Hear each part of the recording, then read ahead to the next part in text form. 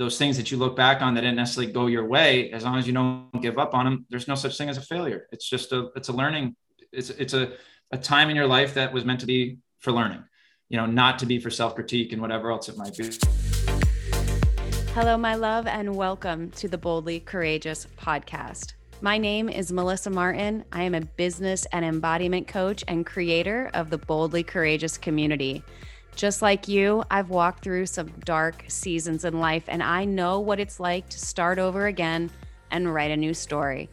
This podcast is here to activate you, to show you what's possible when you embody your power and walk with courage and fear in the pursuit of what sets your soul on fire. Each week, you will hear authentic conversations with thought leaders and visionaries as we dive deep into topics such as spirituality, business, money, relationships, sexuality, and so much more so that you can fully embody your boldly courageous self. Are you ready? Let's drop in.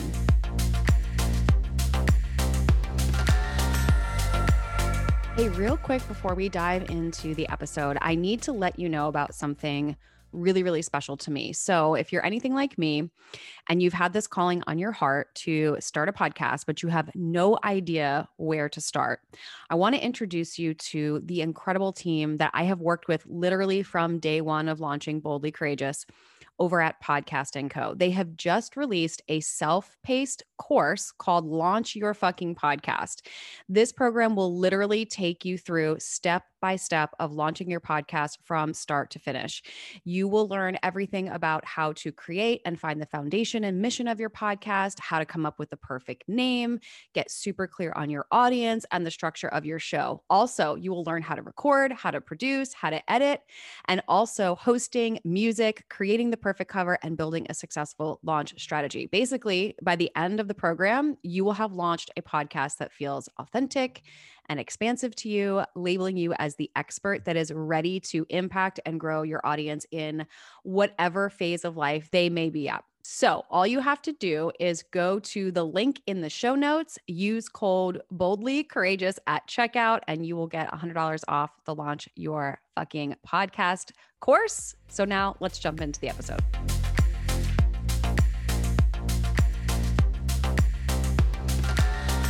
Welcome back to the Boldly Courageous podcast. I am so honored and grateful that you are here with me today. And my guest today is John Broos. And John and I met through a mutual friend. We were soft introduced, and then John just took a chance on his message and his mission, sent me an email and pitched to be on my podcast. And I was really, really taken back by his message. And what I could really feel through the message that he sent me was how deeply connected he was to his purpose and his mission. And so when we connected, I knew that I wanted to have him on the podcast to share his story about the interesting dynamics and these pivotal moments, these defining moments in his life that led him to publishing his very first book called The Personal Wellness Principles: Simple Steps to Create Happy, Healthy, and Fulfilling Life, and to follow a path of entrepreneurship while being a social studies teacher. And so in this episode, John shares these stories of these defining moments in life that have led him to where he is today. He shares his 10-year vision and a leap of faith that he took recently that turned out to be one of the best decisions he could have made for another business that he started with his friends. So this episode is filled with so much good wisdom and nuggets. You're going to want to grab a notebook. John was born and raised in Stuart, Florida, and attended the University of Central Florida, where he graduated with a BA in social science education. Shortly after that, he moved to Salaya, Thailand, a small town just outside of Bangkok, where he taught English to the Thai high school students. He was in Southeast Asia just shy of a year and realized that it was time to move back to the States and find his first teaching job in the social studies field. After applying to well over 20 schools all around the US, things came full circle and he was hired at the rival high school of his own alma mater. He moved back to Florida in August of 2015 and has been teaching 10th grade world history ever since. Outside of teaching, his world history curriculum, John puts a huge focus on educating his students on various tenets of emotional intelligence. This focus includes their ability to use proper perspective and discernment, to practice gratitude, to lead a purpose-driven life, to cultivate empathy, to access critical thinking skills, and to develop poise as a result of having a strong value system.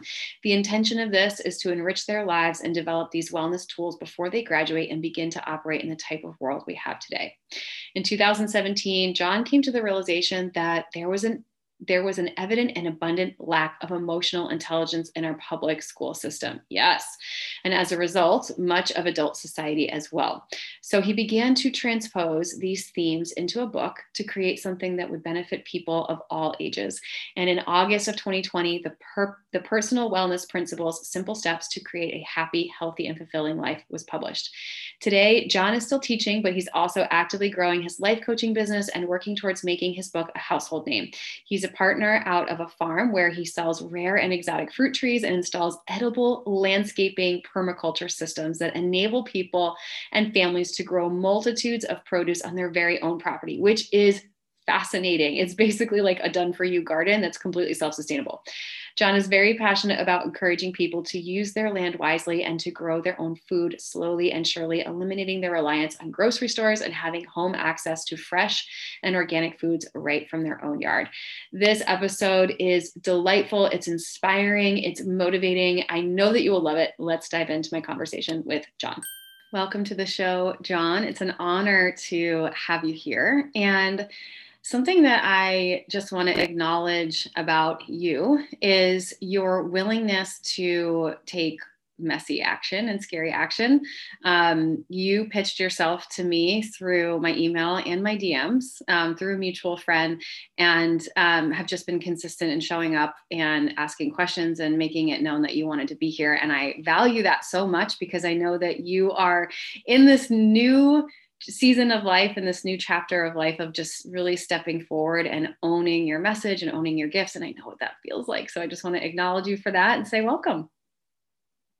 I appreciate that. Thank you so much. Yeah, it's a really exciting feeling to fully step into your role and to begin to pave your path, as I like to call it. And yeah, it's an exciting time. And also, you have to do the work. You have to show up and you have to send those emails and such, or else no one's going to know who you are. So I appreciate your validity there. Yes. And on that note, my first question, I always open my show up with the same question, is what is one boldly courageous thing you've done recently? One boldly courageous thing I've done recently. Aside from reaching out to people such as yourself, I did recently get in touch with the activity director at a really popular private school down in South Florida, St. Thomas Aquinas. And I was able to supply their senior leadership group, senior class leadership group, with a copy of my book, with the intention of following up and getting to go down there and speak to the kids once they begin using the book within their curriculum. So it's really special to me to be able to offer that to them. And also just to know that there's a group of senior kids out there having the opportunity to read my work and to hopefully grow from it and begin to attach themselves to some of these ideas and principles of personal wellness and emotional intelligence before they hear it in their 20s, you know? Mm-hmm. So I would say that's my big win recently in my boldly courageous moment. I love that. And I'm curious to know, what is your batting average, if you even know? Like, how many schools have you reached out to and either heard nothing or gotten a no? And what does it feel like to hear this yes? Yeah, it's a great question. So I started sending out emails back in early August, right before the school year was about to start down here in South Florida. And I've probably sent out 150 emails, and I've probably heard back from 5. So part of that, in a way that I don't get too up in my head and worry about that being a negative percentage or batting average, is the idea that first off, schools are just beginning. So things are a little bit slow. But also, you can't focus on the no's or the people that haven't answered you. You have to focus on the people who are willing to give you that time and energy and reply. And so it's an amazing feeling. It's an amazing feeling. And you have to really attach yourselves to that positive momentum and not be focusing on, oh, well, there's 145 who haven't responded, and maybe they will, maybe they won't, but I've got 5 who have. So, you've got to follow up to that and give those people your time and your energy and hopefully build things from there. Yeah, I think it's so easy to focus on what we don't have or what we don't get or, what doesn't work out. We miss the yeses or the people that did say yes. And, like to your earlier point, like these students now get to be impacted by your message, which is something that's so hugely important to you. And we're going to get to the book, the wellness principles, personal wellness principles that you wrote. I mentioned it in the intro, but I want to go back in time, and I really want to get the story of where this even came from. Right, you're a published author. You're on your path. You're an educator. You're clearly passionate about inspiring human potential, especially working with children. But what's I want to know the before story. Where did this come from? Because I'm sure it didn't just appear one day, right? You didn't just wake up one day being an author. So for those that maybe are new to you or, are maybe in a similar place of like, okay, I have this thing that I want to do, like take us back to the beginning and what was that like for you? Absolutely. So I would say in about 2016, 2017 school year, which would have been my second year teaching, I just started recognizing that aside from the world history curriculum, and at the time I was teaching a course called law studies, outside of teaching that curriculum, I would take any opportunity I could to try to express to my students a moment where we could have a learning objective that pertained to something outside of social studies, personal development, goal setting, being able to utilize perspective.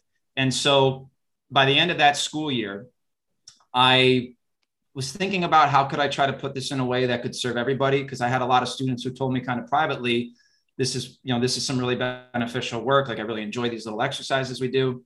But I was very lost just up in my head at that time. And I wasn't sure how to proceed forward. I wasn't even thinking about a book. All I was thinking of was that I wanted to someday reach an audience more than just my 155 students that I have every year.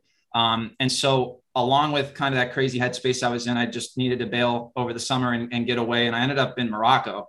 And so I used to do a lot of traveling. And so I was backpacking in Morocco and I brought a few books and I brought a notebook and I was just trying to dive in and see what I could kind of get going in my head. And long story short, I had a family emergency back up in Michigan that caused me to have to leave early. I had to cut my trip short by a couple of weeks. And so I had the single-handed most stressful day of travel I've ever had. I was trying to get out of Casablanca, Morocco and get to Detroit to drive up to where my grandparents lived. And it was just a nightmare. They weren't accepting my passport. There was a chance I was going to get stuck in Morocco and there was all this crazy stuff. So it was 3 total flights. And the very last flight was from, I think, Montreal to Detroit. And so I'm exhausted. I'm disgusting. I've got my backpack and my backpacker's clothes and stuff. And I end up sitting next to this guy on flight. And I just strike up a conversation with him. And I begin asking him, I was like, just by chance, like, what is it that you do? And he says, without even, a second, he goes, I'm a professional speaker. I was like, oh my gosh, like literally within this last week, even though my trip was cut a little bit short, this was one of the things that I had written down that I was trying to figure out a way to create. And so here I end up sitting. His name is Dr. Tom Deans. He's from Canada. He's a PhD. He's an author, and his niche is family business, right?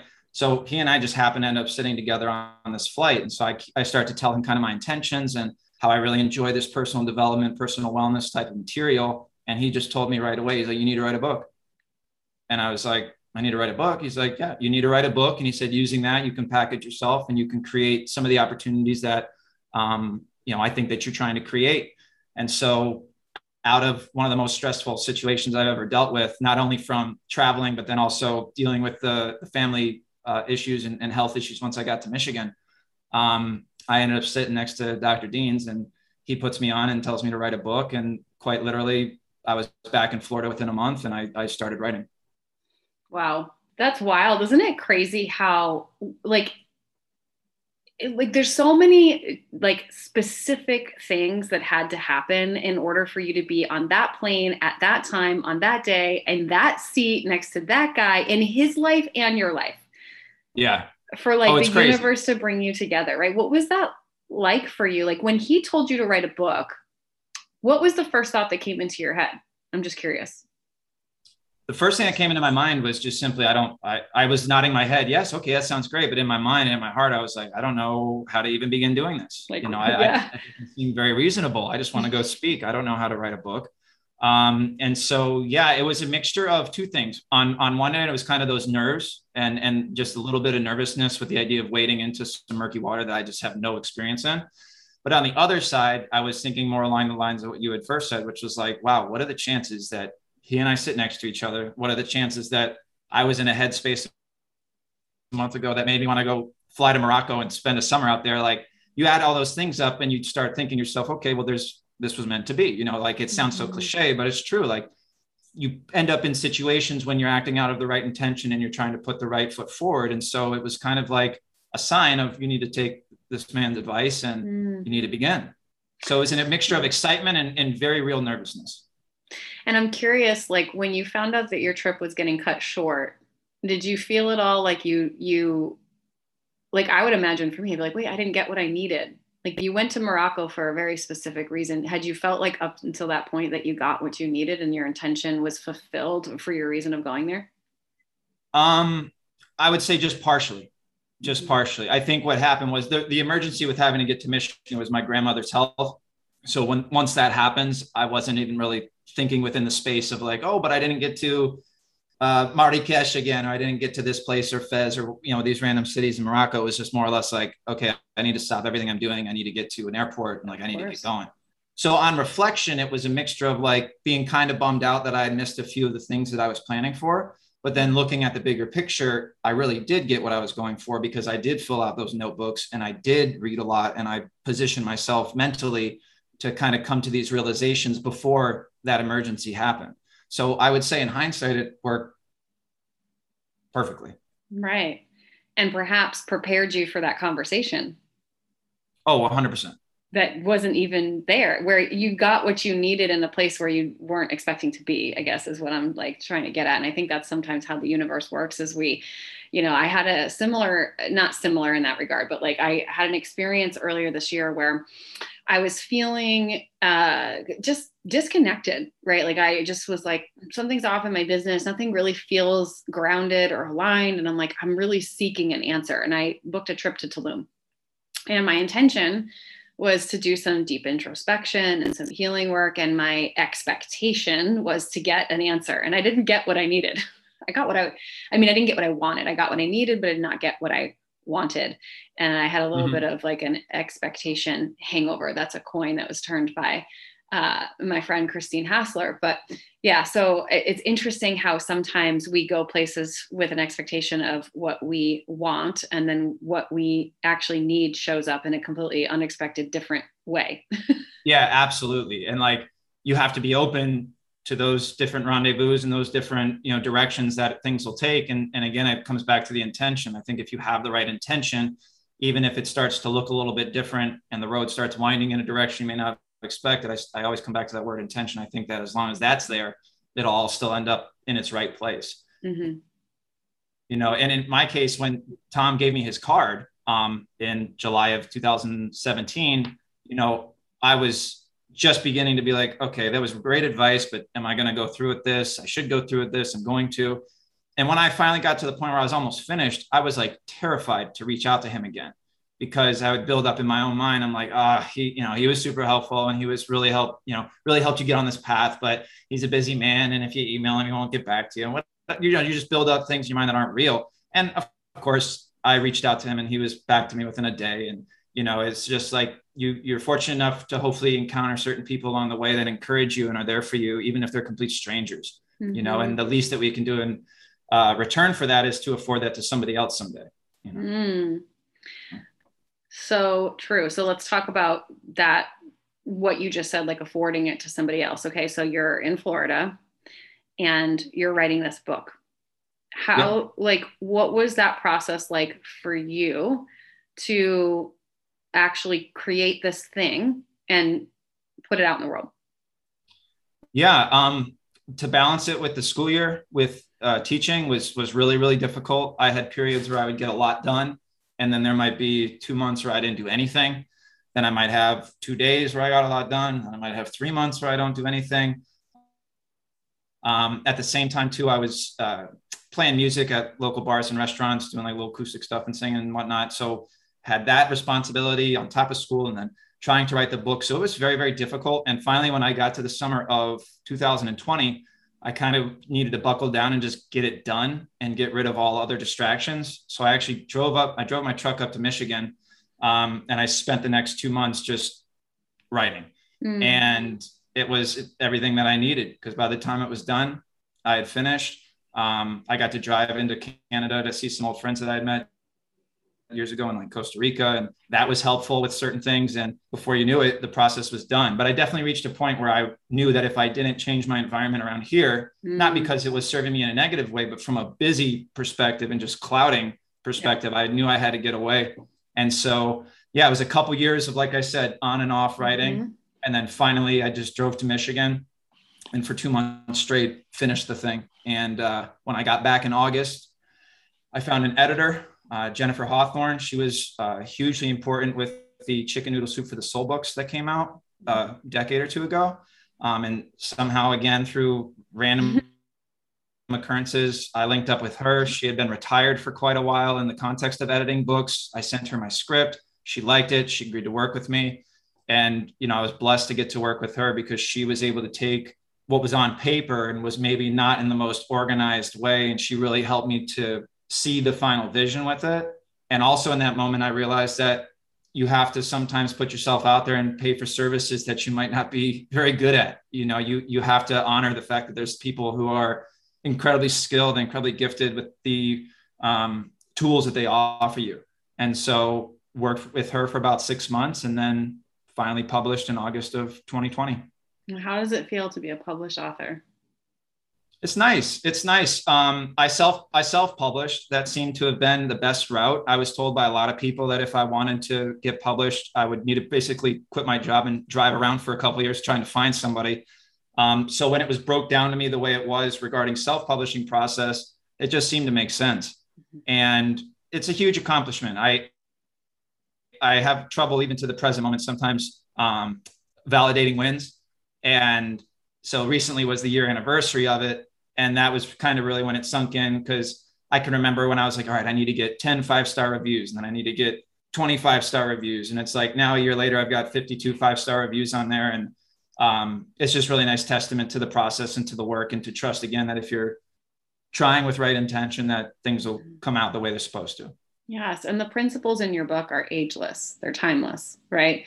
And they're foundational. And I know that your mission and your purpose behind the book is just to encourage people to really live, you know, the best version of themselves. But why? Why is this like so hugely important to you? I think it's hugely important to me because I didn't even know about the idea of self-development or self-work or the process of trusting and believing that you have the ability to become better in all these different multitudes of ways. Like I just happened to have somebody recommended me to read the 4 Agreements, and I was maybe like 24, 25, and I couldn't help but read it and be like, why isn't every 8th grader in the world reading this book?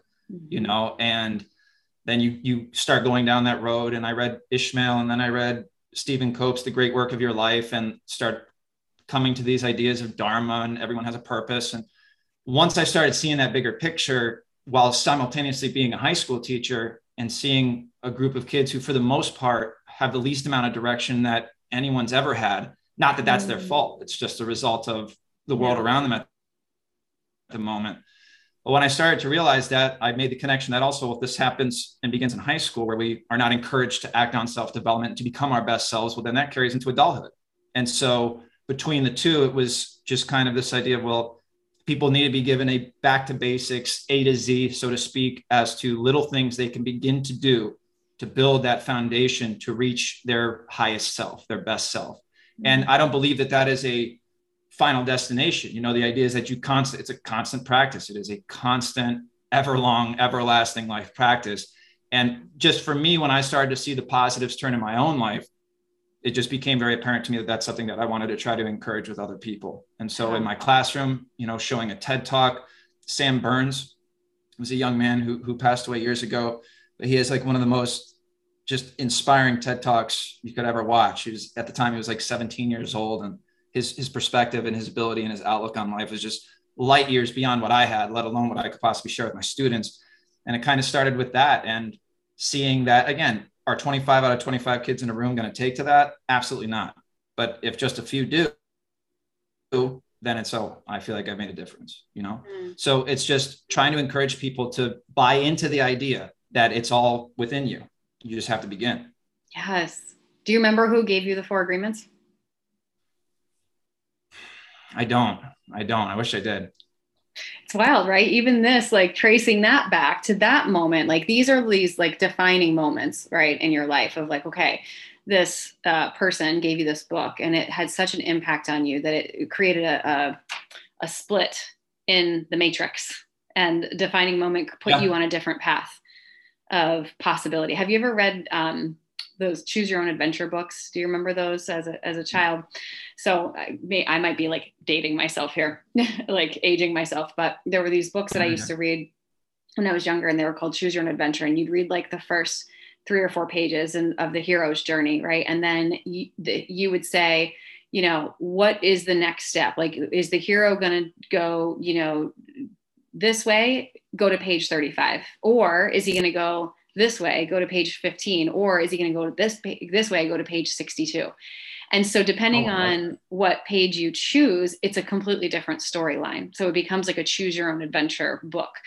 And it was cool because you could literally have multiple storylines in one book, all based on what the hero chooses. And these are these defining moments. And this is life, right? I mean, we literally just talked about a couple defining moments that you've had in your life, right? Of someone giving you this book and then feeling unfulfilled and going to Europe. And then a family emergency puts you on a plane with this person having a defining moment. Now you're a published author. It's a new defining moment, right? So these these forks in the matrix that we don't even realize we don't realize it in that moment. But when you look back, you're like, wow.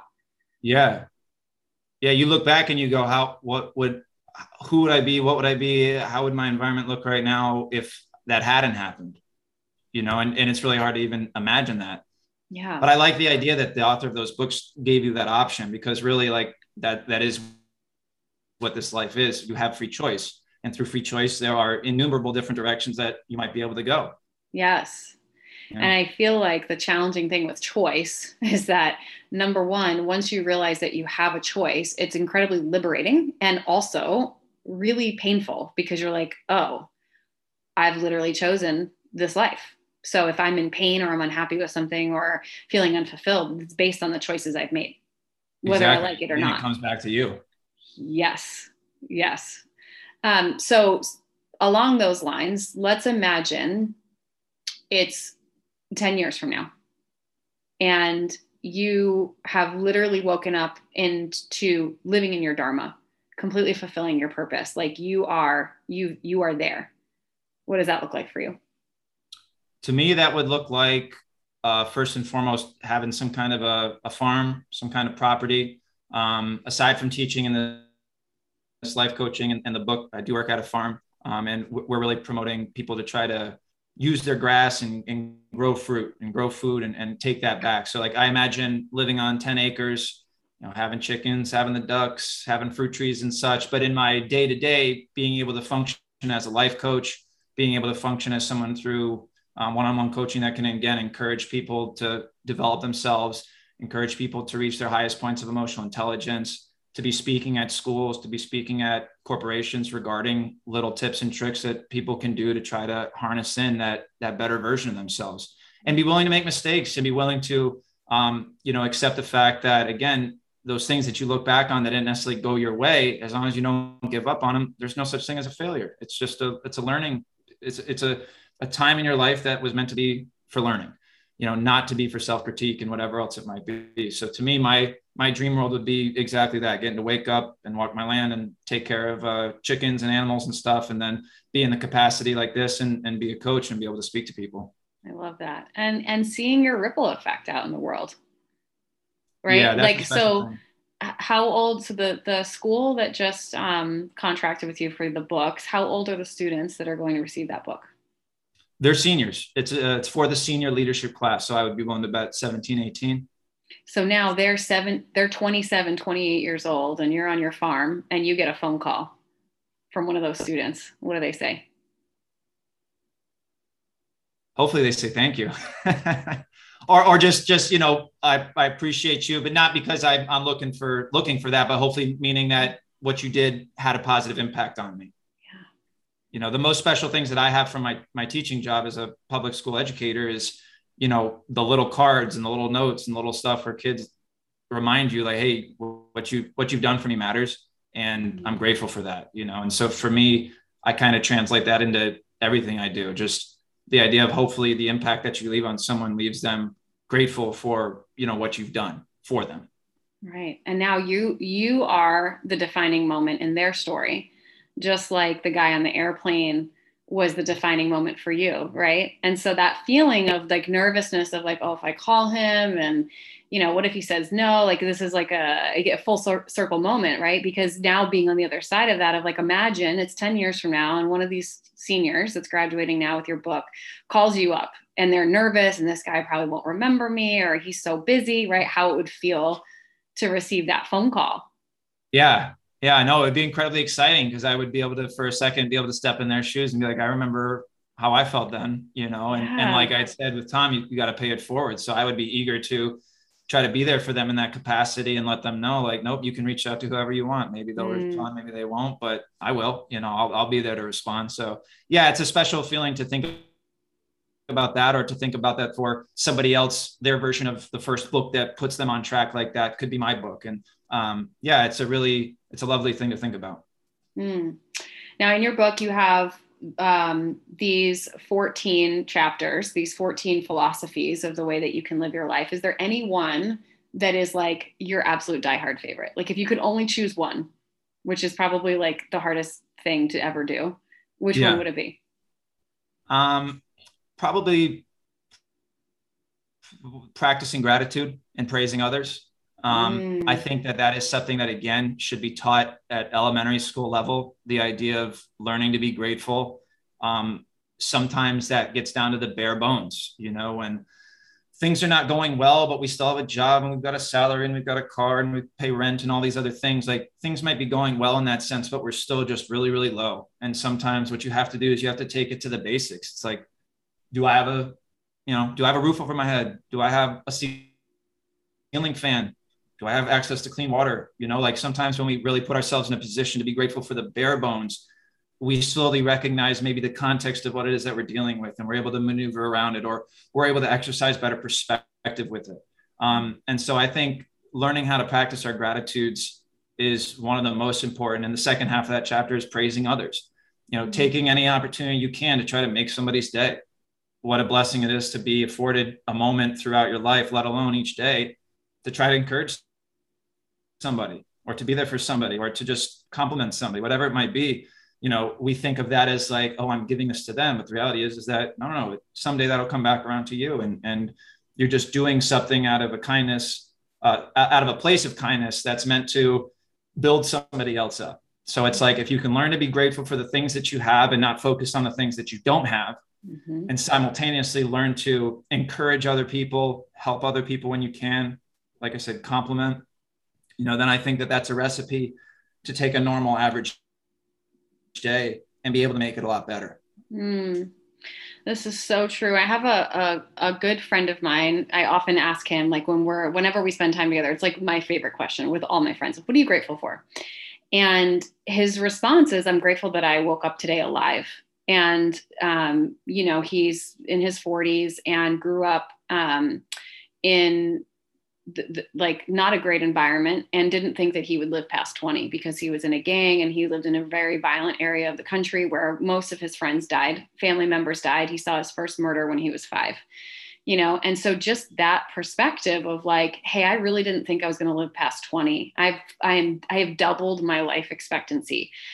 That's the reality that some people live with every single day. And so even just, I'm grateful I woke up this morning, like that level of gratitude, like you can, if you really were to sit with that of like, I'm actually just grateful I'm alive. Yeah. The pulse, I'm here. the breadth of that, the depth, the weight of that amount of gratitude, if you really sit with that long enough, could bring you like to tears, because some people did not wake up this morning. Like, truthfully. Yeah. Yeah, legitimately. And it's important too to recognize that. And something that goes along with that gratitude, I'm sure your friend might attest this as well, is, it's not enough to just think about it. We can think about the things we're grateful for all the time, but you have to put it on paper, or you have to say it out loud, or better yet, put it on paper and then read it in the morning. And the things that we're grateful for might change from week to week or month to month. But, if you're waking up in the morning and you've got a little sticky note on the mirror that says, I'm grateful for my family, my friends, my life, like you mentioned, the pulse, I can see, I always go back to the senses. I can see, I can smell, I can touch, I can feel, I can taste. How blessed am I? And so I think, like, by having them written out too, and being really checking yourself and making sure that you're saying them out loud, and taking what's in your brain and putting it out here so that it's real. When you hear yourself say it and it becomes a part of your morning routine or daily routine, again, I really believe that you're positioning yourself for a much better day, a day that is spent not lamenting over the things we don't have, or rather, if it comes up, we check ourselves and we recognize and we go, oh, but what do I have? And then once you recognize, you go, oh, well, then that's that. So true. Amen to that. So something that you are kind of stepping into more is a leadership role, right? As a life coach, and really developing leaders. And something that you're really passionate about is really helping people take a leap of faith. Yeah. Right. And aside from your book, because I think that's the obvious one, what is a leap of faith that maybe you've taken recently, or one that maybe you are avoiding taking? Like, you need to take the leap, but you're like, oh, or one that you have taken. You can go either. This is a choose your own adventure question. Leap of faith you've taken recently, not including the book, or one that you need to take what you haven't yet. Okay, awesome. I'm gonna focus on the former. So my buddy who I work with at his farm, he and his wife own 5 acres in a town just up the street from me. We recently took the leap of faith and kind of changing our business model of what it's been the last couple of years to now address putting ourselves in a position to be more available to people, to be able to switch from what we previously were doing and now really focus on edible plants and these other things. And it was very, very nerve-wracking. It was very shocking for both of us, I think, to try to come up with the conclusion that it was time to switch models and to try to, step into a new direction. And boy, oh boy, it's been really, really beneficial.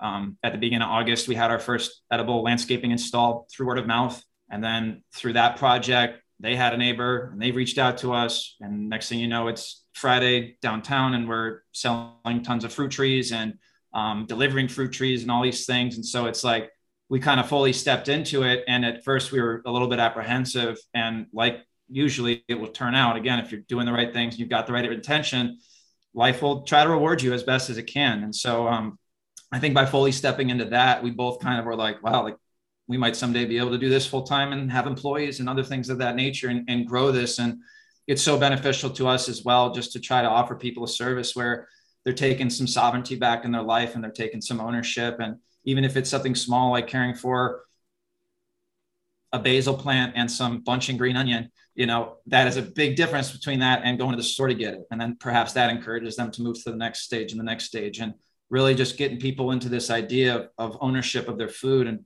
and taking care of some of these small little things. It's just very, very rewarding. So yeah, we were really hesitant and we jumped in and it's going well. So I would say that. So I heard you say edible landscaping, which to me sounds like a really bougie, fancy garden, like a done for you, aesthetically pleasing garden, which sounds amazing. Like, wait, you mean to tell me that you'll just come and put this beautiful garden in for me that has food and I don't have to do it myself? Exactly. So as opposed to maintaining like raised garden beds, the classic looking, beautiful raised garden beds, in that context, you're growing annuals, right? So for X amount of months, you can do this. And then once you hit this season, you can do this. What we focus on is installing an edible landscape where we rip up all the grass, we mulch everything down, put topsoil down if we need to, but mulch the entire thing and begin building an ecosystem that can serve itself. meaning that aside from the original watering in that first couple months, especially down here, it's super hot.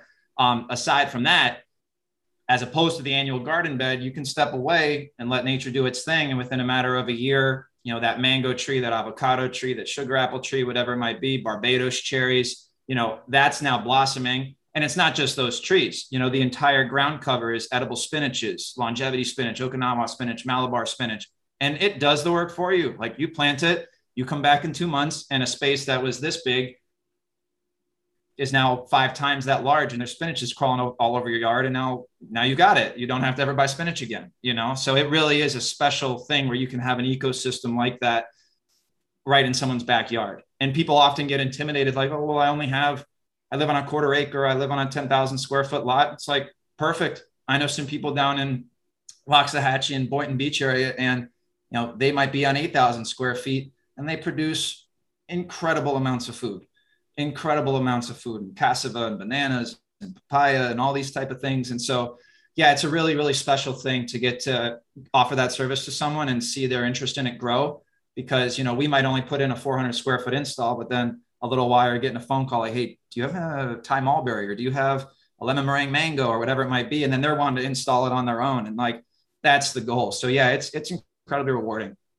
This is amazing. Like, I'm like, this is fucking awesome.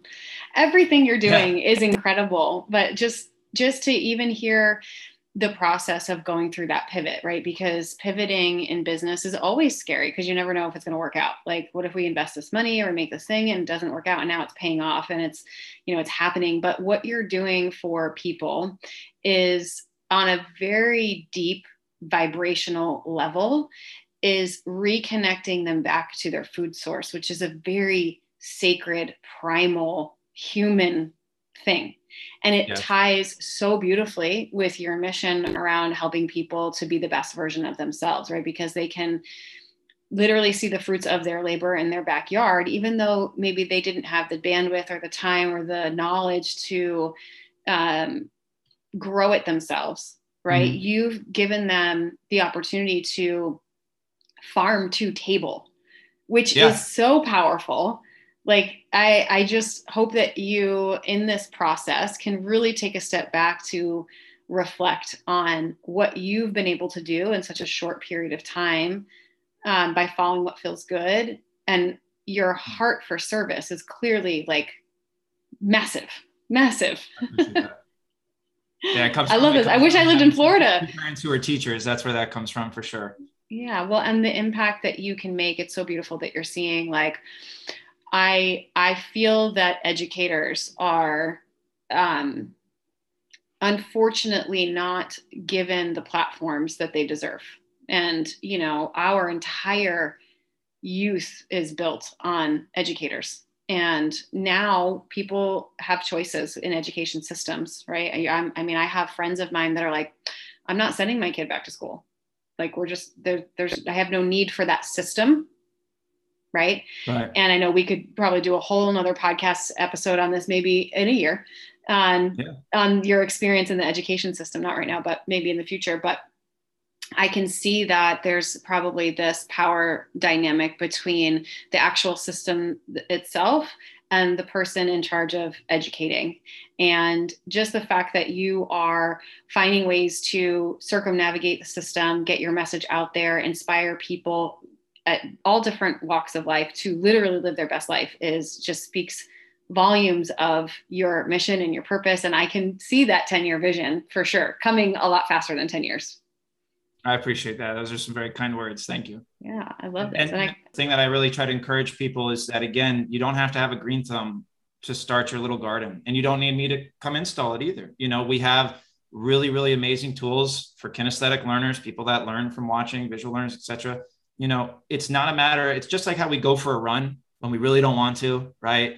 I see on your story, sometimes you're working out, even though it's like, man, I really don't want to do this right now. But why do you do it? You do it because you know that on the other side of it, in an hour and a half, whatever it might be, that you're going to feel better. And I consider that the same thing with the idea of the gardening. You mentioned the word primal and going back to kind of our basics. And yeah, when you're getting to work with the earth, even if it's for 5 minutes in a 10-foot garden bed, you harvest yourself a little bit of the basil that you started from seed, and you are hooked. There is no going back to it. It's just like, wow, this is really fulfilling. I feel like there's an energy inside that is is having a light shine on it, Mm-hmm. And so I really try to encourage people, like, don't let all of what I'm saying sound daunting. It really is a lot easier than people think. It's almost as though it's set up in a way for it to be easy and for people to be able to take to it very quickly. Yeah. Well, that's how ecosystems work. They're very hands-off, self-reliant 100%. systems. That's the way it's supposed to be, right? I love this. Yeah. All right, John. So for those people that want to connect with you on a deeper level, maybe order your book, what's the best way for them to do that? Best way to connect with me is on Instagram at jbros wellness, BROS, B as in boy. So jbros wellness is my handle on Instagram. And if they'd like to find a copy of the book, I have a hyperlink in my, bio? Mm-hmm. I have a hyperlink in my bio, and also you can find it on Amazon. The Personal Wellness Principles, Simple Steps to Create a Happy, Healthy, and Fulfilling Life. I love it, guys. Make sure, go get a copy of John's book. Give him a follow on Instagram. Support his mission. I'm so grateful for you and the work that you're doing. It's needed. And I'm grateful that we had an opportunity to get to know each other and to connect. And if you guys love this episode, please share it. Tag someone you know would love to hear it. And okay, last question. And you can go whatever direction you want, take up as much space. This is your time. What are you celebrating right now? I am currently celebrating a general momentum, I suppose is the easiest way for me to say it. For a couple of years, I've been overusing the word patience, I'm just need to be a little bit more patient, And patience is a hugely important principle. It's in my book, right? But I decided at one point I was going to get rid of that word, and I was going to begin using the word persistence. And so instead of using the word patience constantly, what I decided was, in the context of that, I was putting myself almost in this kind of victim mode where, I'll be patient. It'll come back around. That person will get back to me, whatever it might be. Patience is only good for so long, because if you're patiently waiting for something, you're not doing more things that could possibly lead to more opportunities. And so for the last couple of years, I had a lot of stagnance, even though I was putting in a lot of effort into trying to build this vision of mine. And I would say just in the last couple of months, I've just had a lot of really good momentum with, possible coaching clients, possible opportunities of speaking at schools, getting my book to certain schools. I'm now going to begin reaching out to places like, Publix and FPL and other places like that to try to set up workshops and things of that nature. So really, I'm just grateful recently for this momentum that I feel like I'm finally harnessing. And I'm grateful for the entire process to get to the point where I have a little momentum, because it really reaffirms for somebody, like, again, be patient, but be persistent. Yes. And if you're persistent and you're consistent, then, and you've got that right intention, undoubtedly positive things are going to come. So I'm very grateful for this little bit of momentum that I'm chugging along with. I love that. That's amazing. I love the persistence with patience. That is, yes. John, thank you so much. I wish you all the best. I can't wait to come back to this in a year and get the update. We'll do a part 2 and see how things are going. But thank you so much for being here. Thank you. I'm grateful for the space you allowed me here. And thank you for seeing that email and getting back to me and allowing us the opportunity to do this. It was really special. I appreciate you. You got it. All right, guys, until the next episode, live your boldly courageous life. Bye. Bye. Thank you so much for living your boldly courageous life with me today. I am beyond grateful for you and this amazing community we are building together. It's truly my mission to get this message out into the world and empower others to step fully into the life they've always dreamed of. I would be so incredibly grateful if you would join me in this mission by sharing this episode with your friends and heading over to iTunes to leave me a 5-star review. And until the next episode, remember to live your boldly courageous life.